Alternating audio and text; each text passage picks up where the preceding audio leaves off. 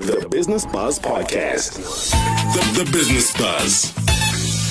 Good evening and welcome to the Business Buzz right here on VOW FM 88.1. My name is Mudiwa Mob, just Skavaz, and I'll be in studio with you until about 8 p.m.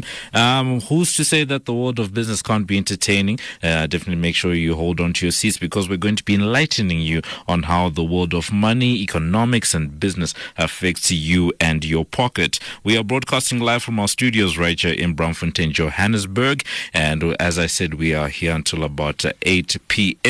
So, how does the show look for today?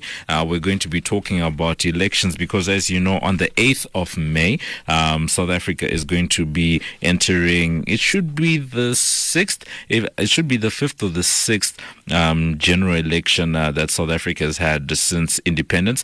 So we're going to be talking about what the ramifications of that could be on the economy, on business, and just talking to some experts around what some of the predictions could be and what South Africa will look like after those ballots have been cast. So that's how the show is going to be looking like. So instead of just doing the usual show where we talk about the candidates, we're particularly going to focus a lot just around what economic policies are going to be looking like, and also perhaps some demographic data just around how that will affect the elections. So that's how the show is going to be looking like for today. Otherwise, remember that you can stay in touch with us online on social media. We are VOW FM, that's Voice of Wits. You can find our Facebook page, that's VOW FM, that's Voice of Wits. And also we have our other Facebook page, that's Wits Radio Academy. On Twitter, we're at VOW FM, and then our hashtag is hashtag Business Buzz. On WhatsApp, we're 08407849112, and you can also stream the station live on vowfm.co.za. Remember that podcasts of the Business Buzz Show are available on wits.journalism.co.za/business. Otherwise, for the rest of the hour, on the other side of this, we're going to be giving you our business wrap. That's a part of the show where we give you a roundup of the week's top trending business and economics news, followed by our Buffalo Index, where we tell you the state of your 100 Rand. Otherwise, to look forward to our main topic, we're going to be having a telephonic discussion with Paul Berkowitz, who is an economist and researcher, together as being a consultant, as well as Mr. Davi Ruot, who is an economist, just around some of the possible effects of the election on the economy. So that's how the show is looking like. On the other side of this, we get into our business wrap. Keep it locked. This is the Business Buzz. Business Wrap with Ken Sweatman. It's time for us to get into the week's top trending business and economics news. And on the line, we're joined by a financial expert. We have Ken Sweatman. How are you, Ken? I'm very well this evening, and yourself? I'm fine, thank you. So for today, we are talking about the upcoming election, which is happening just before our show next week. And we wanted to maybe chat with you around what the effects on the markets might be, I guess, preceding the elections and some of the possible effects after the election. Yes, certainly. Well, one always has to bear in mind that the stock market in particular doesn't work on what is happening, but works on what it thinks will happen. Yeah. It always prices in, if I can call it that, so expectations. And to be honest with you, we've had almost no reaction on our market. Now, that would suggest that the elections are going to go well. And there's no reasons why they shouldn't, because South Africa does have a history since 1994 of doing free and fair elections without the problems that we see in other African countries in particular. So at the moment, unless there is a huge surprise in the election, we're not expecting any major market reaction at all. So from that point of view, in terms of, as you said, the market doesn't necessarily react on what's happening, but rather on what's going to happen. So what are some of the, I guess, possible predictions? Because I think from the business community, the attitude that seems to be prevailing at the moment is there's a wait and watch attitude that's there. Will we likely to see more inflows in terms of more liquidity into the JSE with people buying up more South African stocks after the election or after they have some certainty just around policy? Yes, I would certainly hope so. In fact, the economy this year could be a year of two halves. We've started off well, in inverted commas. So when I say well, it's better than 2018, the stock market. We've had a good run so far this year, but business confidence is still down. And that is business in general, doing a wait-and-see attitude. But the ideal, in my opinion, the ideal outcome for an election would in fact be the ANC getting a majority of at least 60%. The reason for that is it will give a continuation for the economy. It will allow our president to put in some of the economic reforms which he's been talking about, but hasn't really been able to implement yet because of the election. And by giving the current ruling party another 5-year mandate, it will allow them to try and fix up the economy and put in some of these economic the reforms that they're talking about. Some of them have started. At SARS we have a new commissioner. There's a bit of a shake-up at Eskom and some of the other SOEs. So there has been moves in that direction. But if we don't have a clear mandate to our ruling party, it is going to create some sort of disparity because other political parties coming into government have other economic ideas. So at the end of the day, we need continuation. And if it all goes smoothly and we get that, I see no reason why our economy shouldn't stabilize. We keep it up at Moody's above investment grade, and we start seeing some inflows not only into the stock market, but also private investment as well. And then in terms of the rand, I think something that our listeners might want to know is, has there been any volatility, or is there any volatility, unexpected volatility in the rand leading up to elections? I'm glad you used the word unexpected. At the moment, not. It has weakened very slightly, but that's not unexpected activity. The rand goes up and down within a range at the moment, and we do seem to be trading very much in the range between 14 and 14.50 to the dollar, and between 18 and 19 to the pound.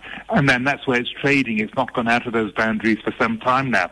So no, there's been no unexpected changes in the exchange rate.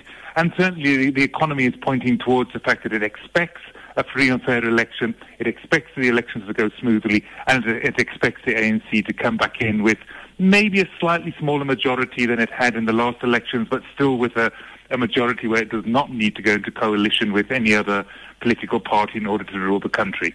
Because the second we have that, that's going to create the uncertainty that we certainly don't need in our economy at the moment.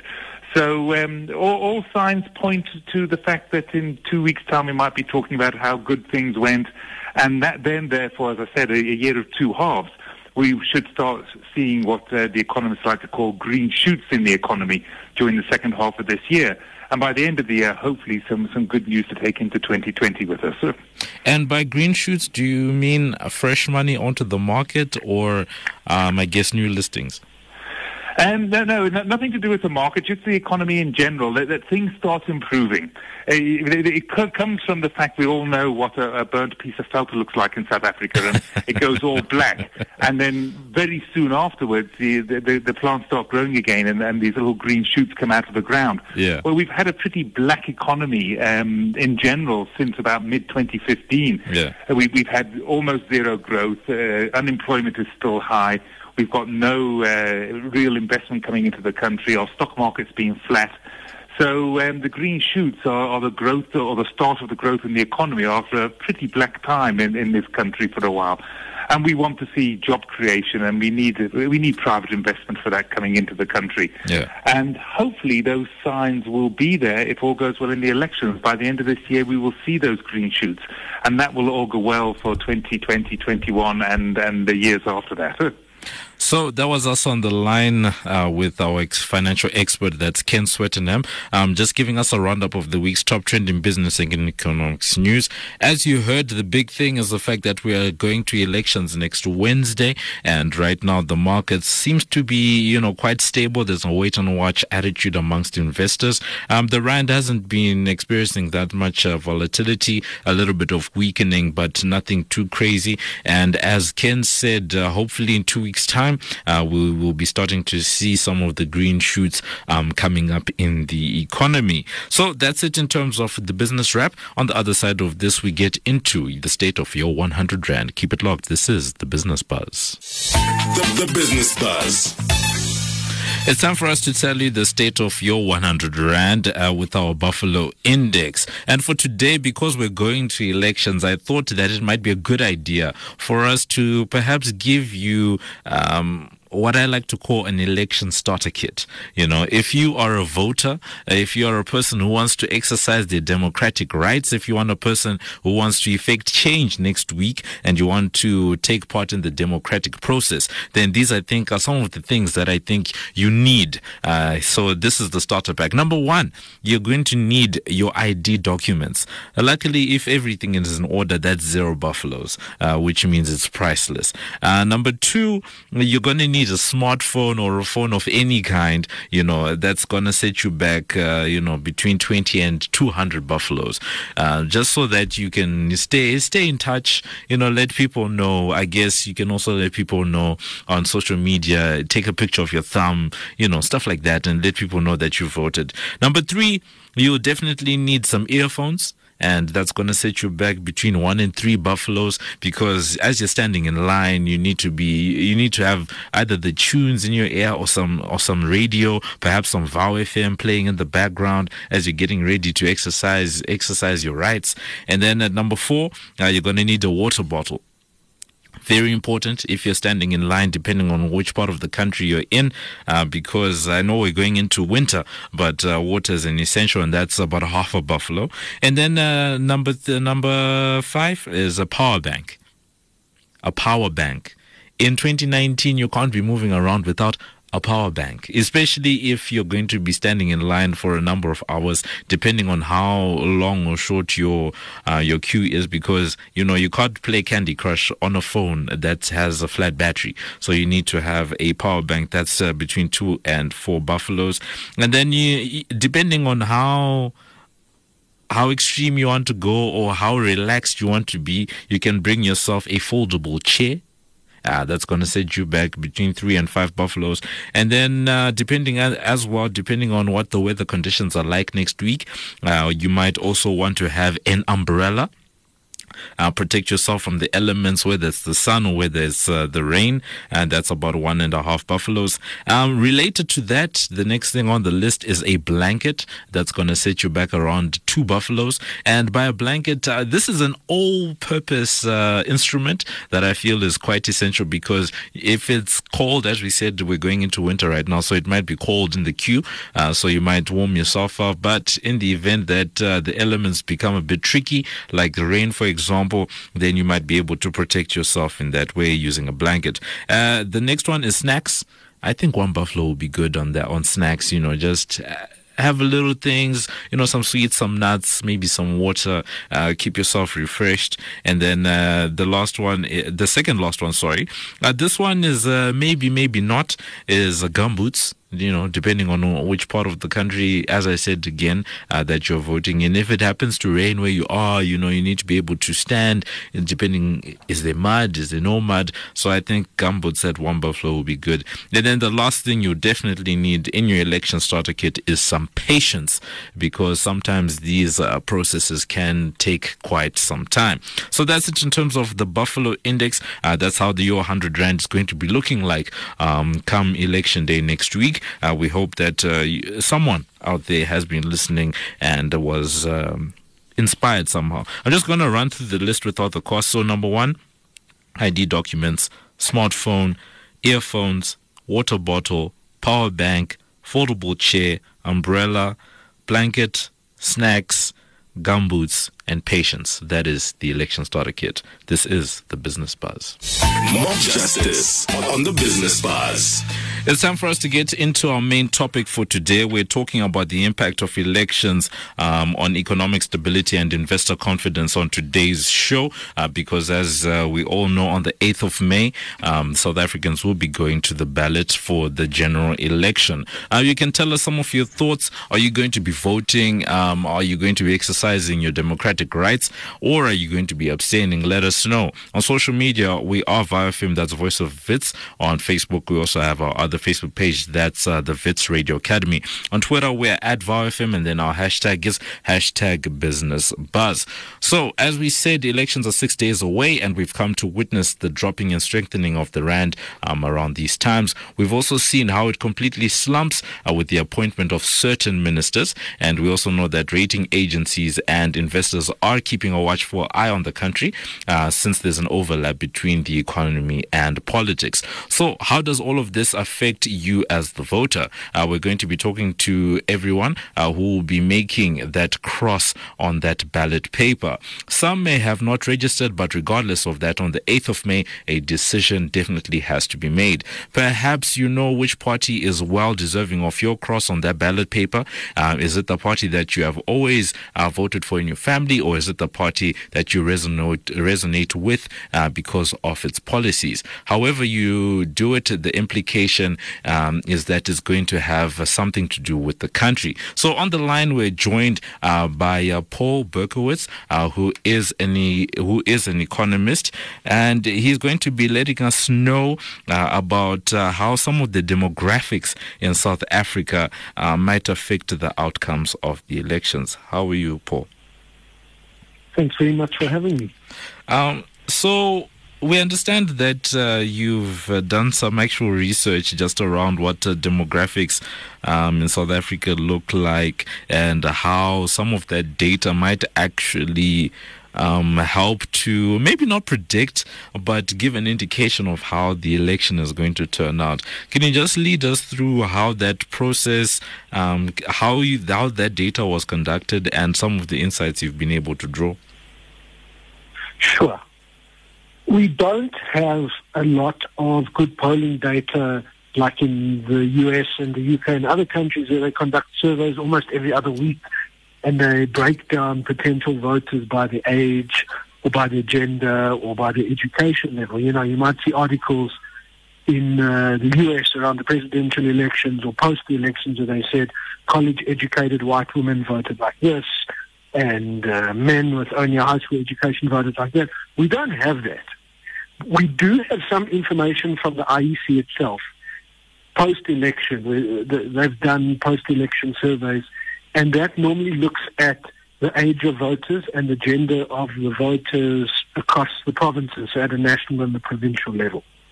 And the other thing we do have is we've got information from the census itself, from Stats SA down to the ward level or even the voting district level, that says what's the demographic. So you might say this ward in Tembisa or this ward in Sandton, 30% of the people who live there, their home language is isiZulu, and the age distribution looks like that. So we can compare wards to each other and say this ward voted like this and these are the numbers.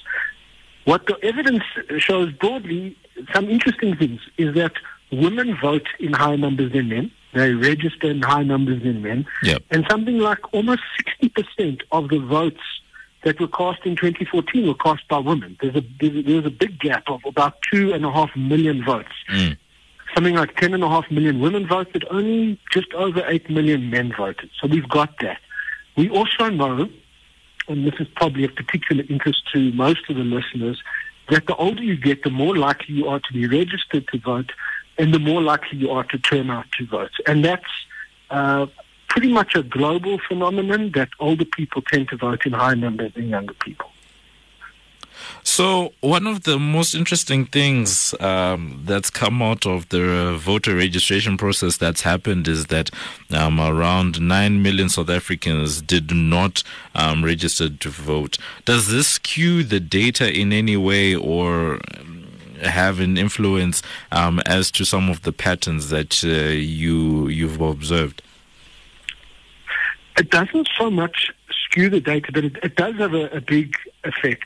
Yeah. We are somewhere in between a developed and a developing country if we just look at age and population stats. You know, more developed countries in Europe, mostly America, they've got a more stable population. It's generally older. Ours is a bit younger, but it's not as young as more developing countries. The median age, if you lined up everyone by age, the person in the middle would be about 26, 27. Yeah. And if you look just in terms of the census numbers, there are more 20-somethings than there are 30-somethings, and there are more 30-somethings than 40-somethings. But older people tend to be more registered to vote, and as we said, they tend to turn out to vote in higher numbers. Yeah. So although there's more 20-somethings, the actual numbers of people that vote, if you compare age cohort to age cohort, the 40-somethings normally turn out a bit more than the 20 and the 30-somethings. But again, and I know there's been a lot of articles and a lot has been made of this, people register once. Once you're on the voters roll, you're on the voters roll. You might change your address and your details might change, but when you're on, you're on. So it makes sense that as an age cohort gets older, a bigger percentage of that age cohort is registered to vote because you've had more opportunities in your lifetime to register to vote. But it's also true, as you said, that most of the 9 million people over 18 who could register but aren't registered are younger. Perhaps you could also let us know, because as you said, we don't have good polling data. Is there a reason for that? Does it have to do with privacy in any way, or the way that the Electoral Act is drawn up? It's a very good question, and yes, it does have something to do with that. We don't have what they call exit polls. They're not legal. We're not allowed to, survey companies aren't allowed to conduct exit polls in South Africa. What that means is that what an exit poll is if you vote on Wednesday and then I come to you with a clipboard on Wednesday night or Thursday and I say, did you vote? What's your age? What's your gender? What's your education level? And how did you vote? We'd be able to get a piece together this picture of how people voted. Yeah. The IEC does a kind of exit poll. It uses an external company.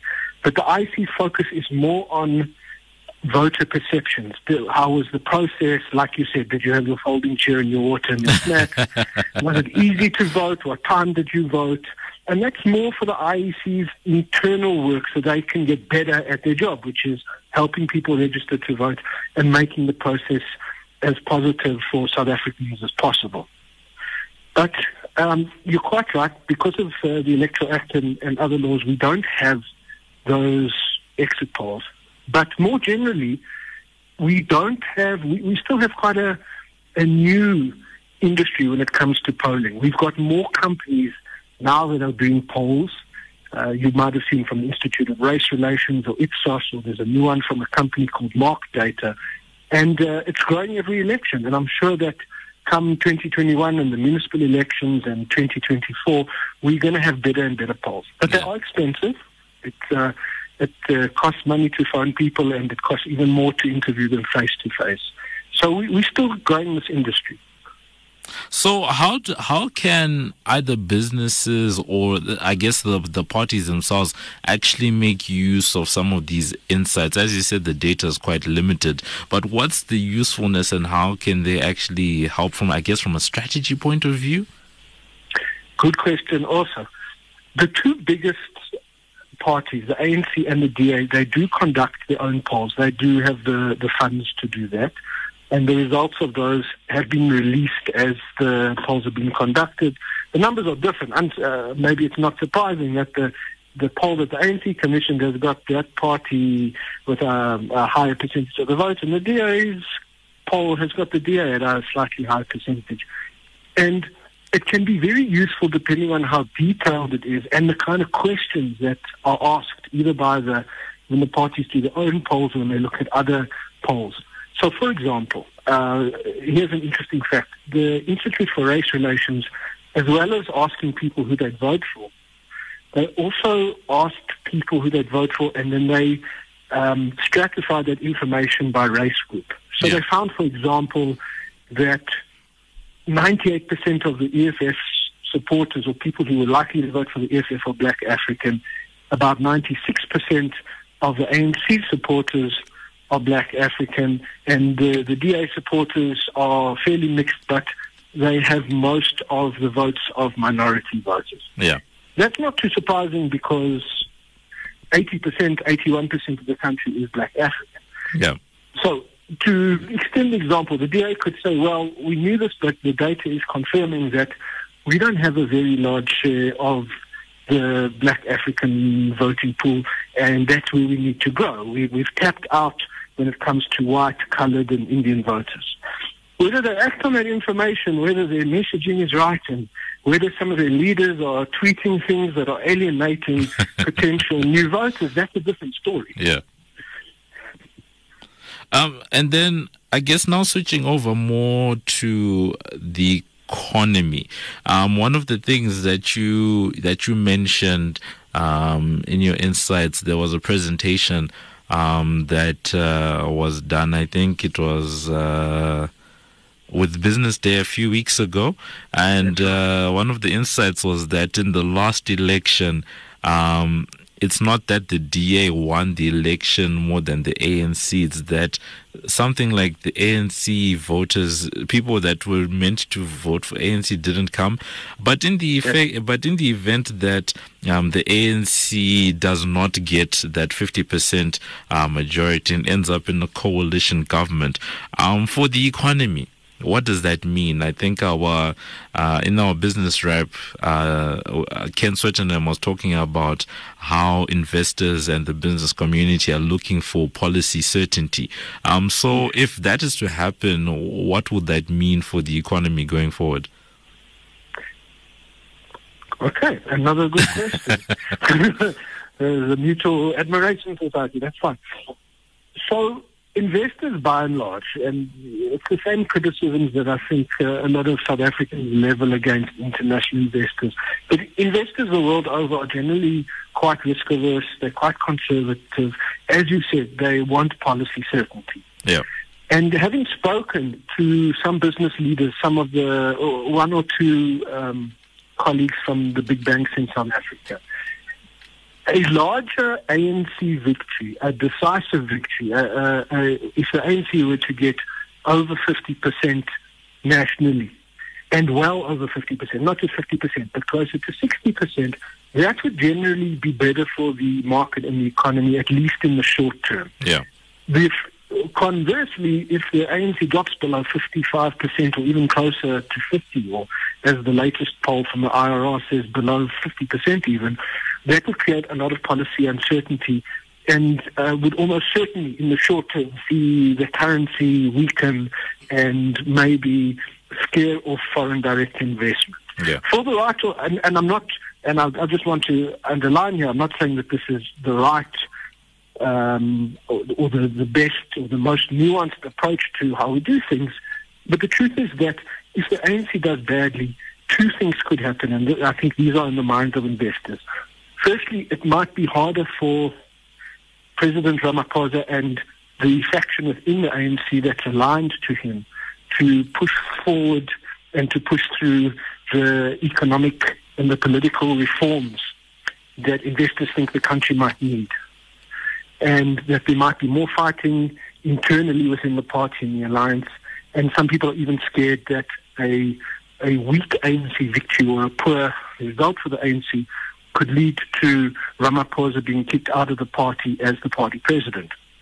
And the other thing is that should the ANC drop below 50% nationally on Gauteng, it's most likely that it would form a coalition, and the most likely coalition partner would be the EFF. And at this point, the EFF is very, very scary to international investors, for the right or the wrong reasons. That has been confirmed by some of the bankers we've spoken to, and they're actually saying for every percentage point that the ANC gets below 55%, the risk on the downside will increase that much more. So can we then, I guess, extrapolate that same thinking towards that same level of thinking towards how the ratings agencies will then perceive South Africa? I think to a degree, at least in recent years, not all the agencies, but Moody's for sure has been more patient and I guess more accommodating and more with a wait-and-see attitude than the international investors. If you're trading in the currency, you might get spooked immediately after the election, and you might see the rand drop against the dollar immediately. But the ratings agencies might wait and see what would happen, even in the event of an EFF coalition with the ANC, to see what policies would change and what wouldn't. Would there be changes in the labour market? Would there be changes in public education? And of course, the thing that a lot of the investors are afraid of, what would this mean for property rights and expropriation without compensation? But I think in general, the ratings agencies would be a bit more patient with us than, let's say, currency traders. Yeah. And then do you also then, I guess, going forward, because one of the big things when it comes to the South African economy is this issue of growth, and especially the 5% growth that was initially highlighted by the National Development Plan when it first came in, and right now we're playing around the 1% region. Is there any hope that after elections we might see an upswing that will carry us towards decent numbers as the year progresses? I think the short answer is no, just because a lot of the things that would affect our growth over the medium term and the long term would take a bit longer to come to fruition. It's the structural changes. For example, would there be changes in public education? Would there be maybe changes in immigration policy for skilled workers who are foreign nationals? Would there be any changes in property clauses in the Constitution and the mining charter? Even if all the policy changes happen that would please investors, the effects would still take a little bit of a while to come through. Yeah.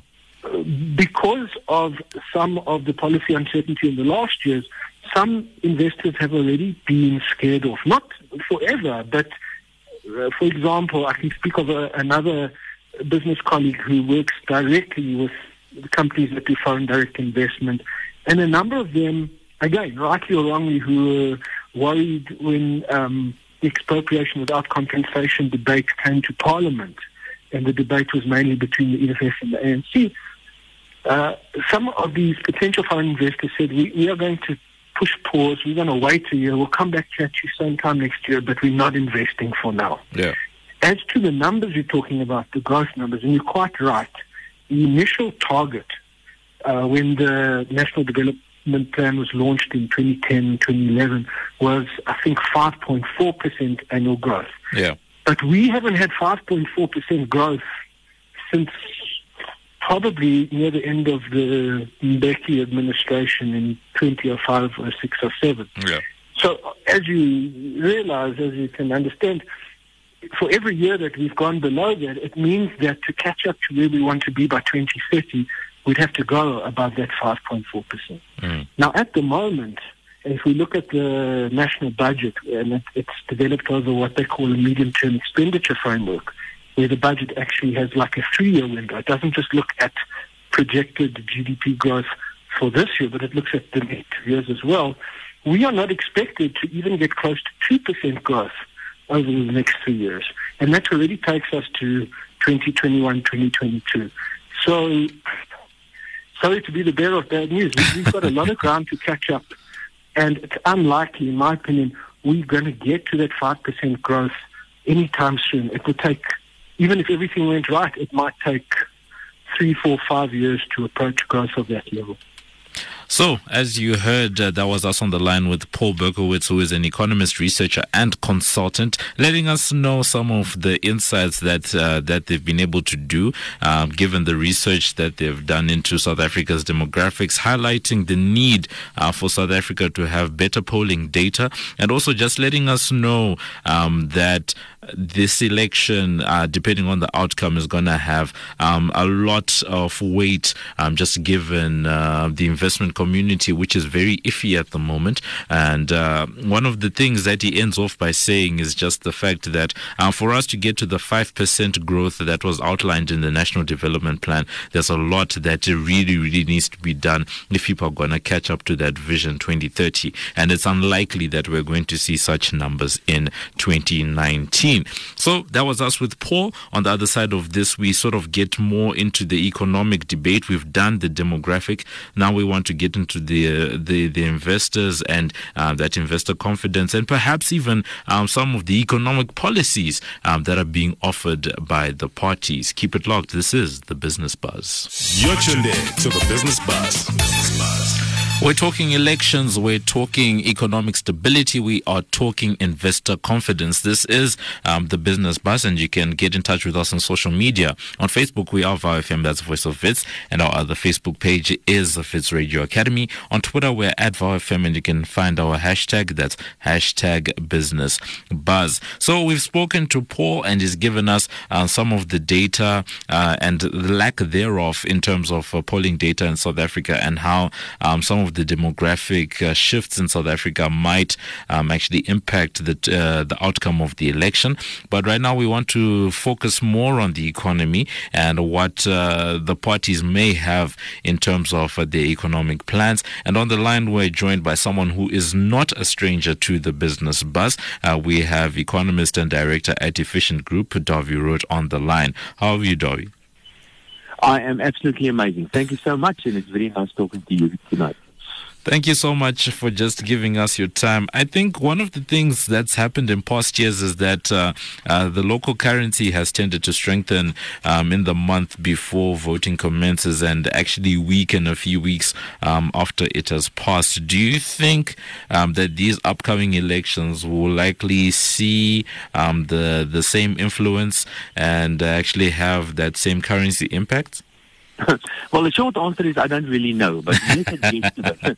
Yes, it's a kind of a guesstimate. The medium, longer term outlook for the currency is only one way. The rand's going to go weaker. Yeah. And there are very good fundamental reasons for that. So I have very little doubt about that. And apart from that, I also believe that we're going to see downgrades and that sort of stuff, and that will lead to outflow of capital, and that's going to be bad for the currency. But in this time around, I suspect is that the day after the elections, and everything has been going smoothly, and it becomes clear that the ANC is going to win, whether it's with a smaller margin, it doesn't really matter, but they're going to get more than 50% say. I think the market is going to be a bit of a sigh of relief, and I think we're going to see a bit of a rally on the exchange rate of the currency, because I think the financial markets will reckon. So the president will be consolidating his powers. There are going to be some political moves. He's going to kick out a couple of bad apples out of the cabinet, and he's going to start doing some good stuff. So I've got a suspicion that the rand this time around, I think the rand is sort of in waiting mood at the moment, the financial markets, seeing what's going to happen after the elections, and then in anticipation of some nice moves as far as the cabinet choices are concerned, that I think the rand's going to strengthen. So if I might put my money somewhere, I think the rand's going to go a little bit better from now onwards, actually. Now, I understand that you've actually done an analysis of some of the economic policies that are actually being brought forth. I think we've seen many manifesto launches in the last couple of months, and thesis upon thesis has come out. But could you just give us some insight? And also, is this research that you are doing on your own, or something that you did as Efficient Group? No. I've done it. Well, I've got a team helping me, of course, but my responsibility in the end, I'm responsible for economic research. And recently I've been dipping my toe a little bit into the political pool as well, so to speak. And what I have been doing, I've been looking at the manifestos of the various political parties, and I've been trying to analyze the political parties and try to slot them in on the political spectrum. Are they left? Are they right? Are they sort of centrist? So my criteria are the following. Yeah. First of all, I look at the track record of a political party, if they do have one. And basically, there are only two political parties with a track record. That's the ANC and the DA. Yeah. Secondly, I look at the quality of the leadership, and that's quite subjective. You know, I like some guys and some guys I don't like for various reasons. And then thirdly, I look at the policies of political parties, or if they don't really have a policy, I look at their manifesto, because that is what's going to become their policies if they are elected. So those are my three major criteria that I've looked. I've looked at the big parties, of course, the big three, and a couple of the smaller ones as well. And then I've picked 4 very unknown parties for various reasons. Yeah. Like, for example, I looked at Good as a party. I looked at the Cape Party. That's an interesting one for a specific reason. And I also looked at the Land Party. And there's another one. Oh, the Purple Cow Party. That's the Capitalist Party. I also looked at, and I picked these four relatively unknown parties for various different reasons. And if you want to, we can chat about them a little bit. But let me unpack the major parties quickly. The ANC, and that's of course a big one. If you analyze the ANC, they have a track record. We can analyze that. We can look at the quality of political leadership, and we can look at their policies. And I can tell you the track record of the ANC is horrible. They've done absolutely immense damage to the South African economy. Yeah. The leadership of the ANC, I would call it a weak leadership. And the reason why I say so is because the president has been elected with a tiny margin. Personally, I like him, but I don't think he's very strong, his position in the ANC. That might change after the elections. And then if you look at the track record, the policies of the ANC, that's certainly much more left-leaning, and they've moved more to the left. And if you look at the manifesto, for example, nationalization of the reserve and confiscation of private property, that sort of stuff, and prescribed assets, those are sort of left stuff. Yeah. So that's the ANC. The DA, the leadership, let's start off with the leadership. I think most of my money is lightweight. I don't think he really understands the Constitution. He's a nice guy again, but I really don't think he's the right person to lead, to be the official opposition leader. The track record is actually quite good. Okay. The DA's got a good track record. See what's happening in the Western Cape, and you can also look at the municipalities where they are in charge. And their policies, they've been moving more to the left in recent years, but they're still sort of, let's call it a centrist, slightly right, I would guess, political party. What I definitely dislike about the DA is the fixation on race. And then a couple of the other parties, like, for example, IFP, that's an interesting one. Then what's the other one that split off from the IFP a couple of years ago? They're pretty much the same. And let's call it the traditionalist socialist parties on the left, pretty much interventionist. The Freedom Front Plus, that's another one. That's an interesting one.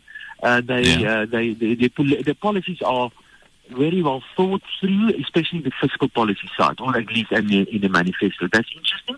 But if you listen to the leadership and the way they're positioning themselves, it really, you get the feeling that they're sort of overdoing their opposition to BEE, and one can ask the question, are they only looking at one specific ethnic group? I think that's the criticism against the Freedom Front. So those are the major parties. If you want to chat about the smaller ones, of course, there are a couple of interesting things going on there as well. I'm actually interested to hear, especially the reasons why you picked the smaller parties that you did, especially that Purple Cow Party. Oh, yes. Okay, let's have a look at the Purple Cow. Now, the Purple Cow, or the Capitalist Party of South Africa, I picked them because the Purple Cow, I saw the Purple Cow, and I read they're kind of the ideologies, and they don't really have a policy on that. But I really do like them. I like them because they're a hip, young bunch of people. They have an ideological, they've got stars in their eyes. They don't really understand yet what ideologies mean. They don't really have a policy, and they are kind of right-wing, not radically so, right of centre somewhere. And I like them because they don't take themselves too seriously. And I think that is a political part. That's the kind of stuff that we need. We need young people to get involved. And the Purple Cow, come on, isn't that a brilliant idea? They're playing with social media the way it should be done. So that's one party that caught my eye for that reason. Another party that caught my eye for pretty much the same reason, although they're slightly different, is the Land Party. Yeah. Now, the origin of the Land Party is from Hermanus, the riots that we saw in Hermanus last year. The leader of the Land Party is a young guy, quite charismatic. And let me be honest, I've met some of these guys. They call themselves communists, but if you read their manifesto, they're pretty much right-wing. So, and that's why they're interesting to me, because they're also young, energetic, and I think with a bit of leadership and some coaching, they can also fill that gap that we have slightly on the right of centre on the political sphere. So those are the two young parties that had really caught my eye. And then the two other ones, the one is the Good Party. The Good Party caught my eye because I don't think it's such a good party, and that's because of the leadership. Patricia de Lille has been everywhere, and whatever they say, you simply cannot believe that, because Patricia de Lille, she stands for everything and she stands for nothing. So you can't really take her on her word, because she really supported all sort of funny things in the past, and who knows what she's going to support in the future. So that's the reason why don't think the Good is such a good party. And then the last one, that I think, and what's also interesting is the Cape Party, because they stand for one thing, and that is for the Western Cape to go it alone, to declare independence. And that is interesting to me because you spoke to your previous guest, the South African economy is in a horrible state. And I've got a suspicion that things are going to certainly not improve soon. And in a very bad case scenario, things can really start getting quite difficult for South Africa to survive in the current political, let's call it, framework. Yeah. And there's a possibility that the smaller regional parties over time may become more important. Parties like, for example, the so-called the Cape Party. And believe me, that's not the only party that are thinking of breaking South Africa up in smaller pieces. There are some other parties as well, and some other institutions as well, some other organizations. But that is the reason why the Cape Party caught my eye, because I think over time, regional parties that's got ideas like, for example, secession, that they make become more important over time. One of the things that we spoke to our previous a guest about is a scenario where you have a coalition government, which, as we approach elections, seems to be more and more of a big possibility. And the question we wanted to perhaps get from you, as you said, the economy is in a disastrous state at the moment, is if coalition politics becomes the order of the day after next week, Wednesday, how do you see some of these economic policies either meshing together or actually butting heads? Yeah, I'm a little bit in two minds here on whether I like coalition politics or not. I think we, as a country, is politically not really there yet where we can make coalition politics work the way that some other countries that have been democracies for longer, where they actually make it work, and they quite often make it work for many, many years. I don't think we're there yet. I think over time perhaps that will change. I think that's the first comment. The second comment is that what is clearly happening is that the ANC is gradually losing its massive support base, and in a couple of years' time, the ANC is not going to be the dominant party anymore. They certainly will be getting less in their support, and eventually the ANC, like everything else, will come to an end. And I think coalition politics will become more important over time. How the markets will react to that, I'm not entirely sure. I guess it depends on who's going to get in bed with whom. If you get the ANC, for instance, getting in bed with, say, the DA, I think the financial markets will probably be will react positive to that. If the ANC, assuming on a national level that the ANC gets less than 50%, which is unlikely. Yeah. If the ANC gets less than 50% and they get in bed with the EFF, I don't think the financial market's going to like that. I think the rand's going to bomb out, the bond market's going to bomb out, and then my prediction about a stronger rand is off the table. But some other interesting combinations, I think, like, for example, a possible coalition in Gauteng, that would be interesting. I don't think the financial market's going to be too concerned about that, even if it's the ANC-EFF coalition in Gauteng. I don't think that is that important, because national economic policy is set at a national level, and I think it's more important who the ANC decides to go into coalition, if on a national level. But I guess the financial market, the reality is that the financial markets prefer slightly more right-leaning political parties than left-leaning political parties. So the EFF is certainly not a darling of the financial markets. So that's us with Dawie Root, just letting us know about what the possible economic ramifications might be of next week's polls. Some interesting insight just around the fact that a lot of the economic policy that's coming out from the parties sounds good in terms of rhetoric, but it actually lacks a lot in terms of how it may be implemented on a practical level. And also just highlighting the fact that some of the parties might say that they are left left-leaning, but end up having rhetoric that is right-leaning. So a very interesting analysis there. And then the last thing he said is just the fact that if we do find ourselves in a coalition scenario on a national level, the markets are more likely to react positively to an ANC-DA coalition as opposed to an ANC-EFF coalition. But on a provincial level, even if coalition politics prevails in Gauteng province, for example, the markets might not be swayed too much. On the other side of this, we come to the end of the show. The Business Buzz.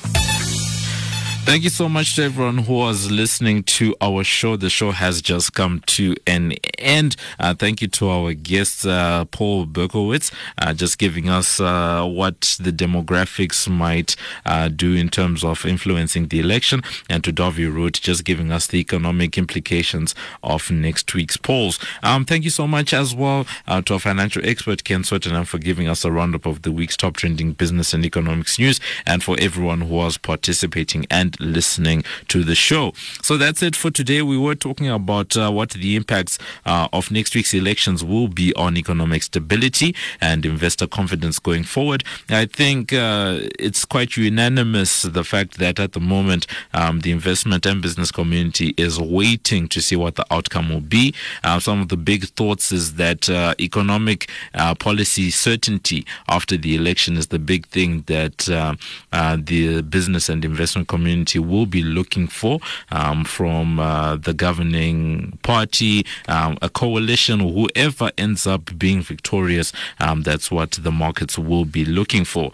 So that's it for today's show. You can let us know what you think on social media. On Facebook, we are VOW FM, that's Voice of Wits, and you can also find our other Facebook page, that's the Wits Radio Academy. On Twitter, we are VOW FM, and then our hashtag is #BusinessBuzz, and then 0840784912 is our WhatsApp line. And remember that podcasts of the Business Buzz show are available on wits.journalism.co.za/business. So with that, we've come to the end of the show. Thank you so much to our amazing team, our technical producer, that's Kutlwano Serame, together with our executive producer, that's Simba Honde. Shout out to our producers, that's Glory Mabuza and Slindile Msibi. Don't miss the Business Buzz, same time, same place next week for more insight into the world of business. Up next on the VOW FM lineup is Living Electro. Remember that the Business Buzz is sponsored by ABSA. For myself, Mudiwa Mob, Justice Gavaza, and the rest of the team, is good evening and take care. Mob Justice on the Business Buzz. The Business Buzz Podcast.